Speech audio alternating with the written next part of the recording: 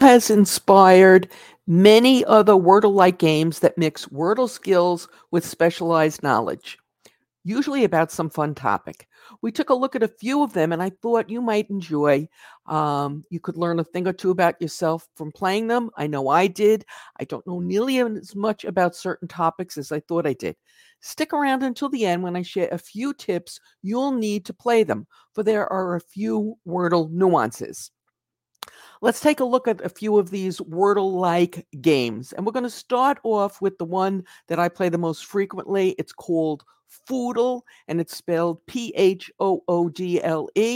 And it is aimed at foodies, chefs, amateur cooks, and all the responses have to do with food. It's kind of fun to play. The next one that I want to talk about, you may have heard of this one, is Heardle. This is for the musicians and music lovers out there, and it is based on song. And I believe this has been purchased by Spotify. To the best of my knowledge, and again, correct me if I'm wrong, in the comments, this and Wordle are the only two that have been sold. Moving right along and keeping the specialized knowledge in play, we come to Lordle of the Rings, which, as you might guess, is based on that famous trilogy of books. And for Lord of the Rings fans, I'm sure it's a lot of fun to play.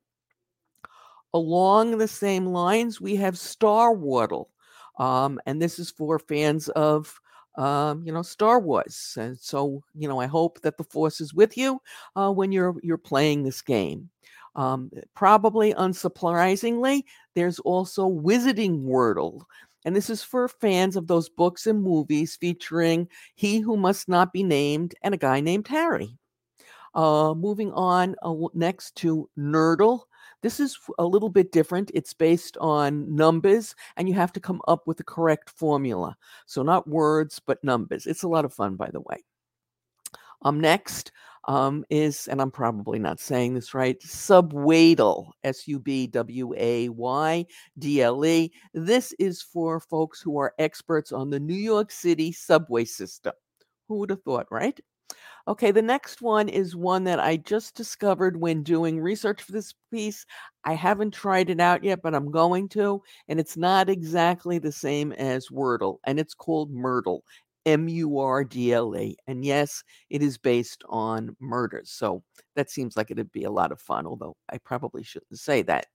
Okay, and then the last one that I want to share with you today is Loodle. Then this is based on profanity. I've never played it because I don't know whether I would do really poorly on it or I'd have to be hanging my head because I aced it. So either way, it's not something that I've played, but if that's your bag, so to speak, you might enjoy it. These are just a few of the games inspired by Wordle. If you know of others, and I'm sure you do because there's a whole bunch of them, please feel free to add them in the comments below so we can all enjoy it. If you like this broadcast, please give us a thumbs up or a subscribe. We produce new content for this channel 3 times a week. Accounts payable and payment issues are discussed on Tuesdays and Thursdays, and we have fun on Saturday with Wordle. And by the way, do you think of these games that we've been discussing as rip-offs or spin-offs? Personally, I'm leaning toward the spin-off label because they do add a whole other level of complexity, but I'd be interested to hear what you think. And again, you can comment and you can, let us know what you think in the comments below. Okay, so now moving on to some tips that you might need or will help you playing these other games. So first of all, not all the games have the green and yellow the way Wordle does. There are some different colors used sometimes. For example, Nerdle uses this bluish green color and a purple color. I like that better than the green and yellow, but it doesn't matter. Read the instructions before you get started, or you'll find yourself like me the first time I played Nerdle. I was halfway through and I didn't know which was which. All right. Tip number 2. And this one like really hit me in the face. Oh, was I furious when I saw it the first time? But once you know it, it's okay. The correct solution for some of these games can be plurals, okay? And like I say, the first time that I ran into this, I was playing Foodle, and the answer was yolks, Yolks. And I was absolutely outraged. I was like, no, this can't be. It's not supposed to be a plural. But I wasn't playing Wordle. Okay, so just be aware of that.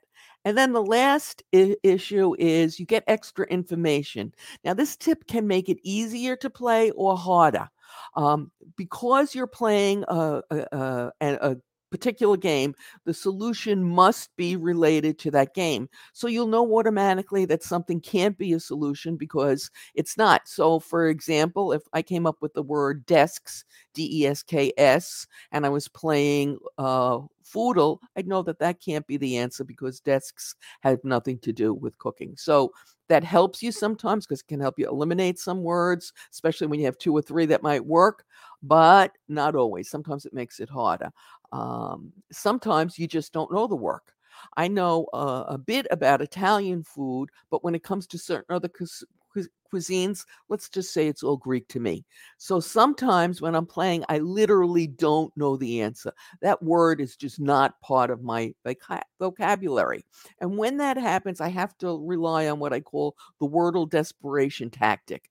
We recently did a short video, and I mean short, it was 3 minutes on that, which you can watch right now using the link that will appear momentarily on YouTube and is in the show notes below. As always, we appreciate your thumbs up, your subscribes, your shares, and your comments. Happy Wordling!